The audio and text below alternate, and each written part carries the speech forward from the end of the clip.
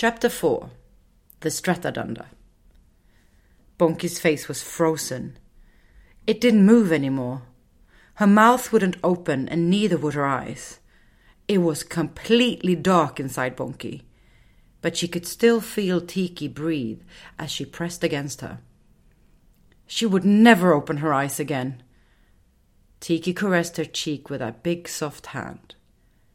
"You can open your eyes now. They're gone." Bonky squeezed her eyes shut harder. Never, never, ever again would she open her eyes. Taki licked her leg.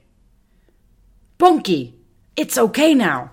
I think they were really scared of us. You should have seen. They just swooshed away. Swoosh, and they were gone. What if it was my mane? Huh? Maybe my broken mane is magic and sends out powers that scare the Strattadunder." Raga nudged her leg with a stiff mane. Tiki laughed, wobbling waves into Bonky. "You are ridiculous. Ridiculous you are. No one is scared of us. We are not dangerous. If we were dangerous, everyone would be scared of us. But I have never seen anyone scared of us. Not even when you roar is anyone scared of you." Muffin sighed. "I can't roar, so there's no way for you to know that." Raga started hopping again. Bonky could kind of see it. If she opened one eye just a teeny tiny bit, she could see Raga hopping. "Can't you roar?" Bonky thought all lions could. "Nope, but I'm going to learn soon." Raga disappeared over the edge of a deep hole that opened up in the ground right next to them. Tiki sat her soft body down on the edge with her big legs dangling down over Raga, who stood at the bottom of the pit.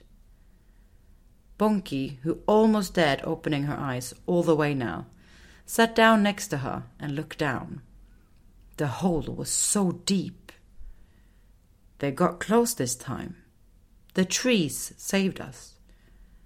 Bonky turned around and looked at the dense spruce they had stood under. As soon as she had seen the gigantic octopus-like creatures in the sky, she had squeezed her eyes shut. Squeezed so hard the eyes hurt. Squeezed and squeezed and squeezed until Tiki had caressed her cheek and said that they were gone. What are those things? Well, these are their holes. They are the Strattadunder. They roam the skies over the forest and pick up new ones to keep the forest happy. New what? Well, new animals. New ones like you and me. New ones who are not already there. Already where? The clear cut. But we will not talk about that right now, dear Bonky. We all made it, and they are far away now. Bonky didn't really feel comfortable with that answer. There was so much she didn't understand in this forest. "We have to go." Bonky saw Muffin turn his determined steps towards the stream she had glimpsed before the Strattadunder came. She could hear it now.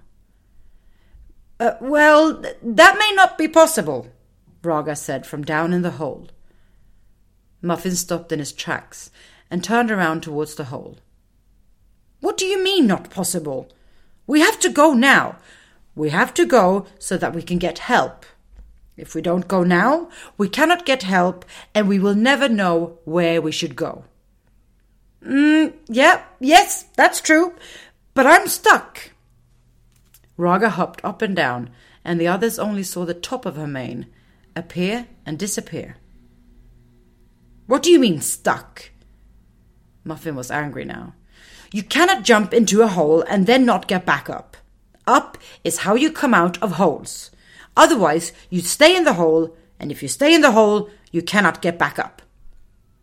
Muffin's pacing wasn't so much pacing anymore, more like he ran back and forth in the same space very quickly. "We'll use my blanket." Bonky had nearly forgotten Grandma's blanket. It was laying under the spruce. It was barely recognizable as Grandma's blanket any longer. That's how dirty it was. but it worked a charm pulling lions out of pits with. They all helped to hold the blanket so Raga could climb up. "That was so much fun! Do not do that again," Muffin glared at Raga. "I'll do it at the next hole," Raga whispered to Bonky. Soon they were on their way again. Muffin in the front, determined. Bonky on Tiki's shoulders, Taki flying overhead, and Raga hopping around their feet.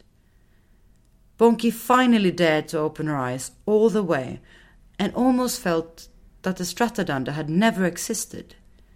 The forest was brighter, the spruces mixed among other trees that had leaves instead of needles, and the ground was soft and happy.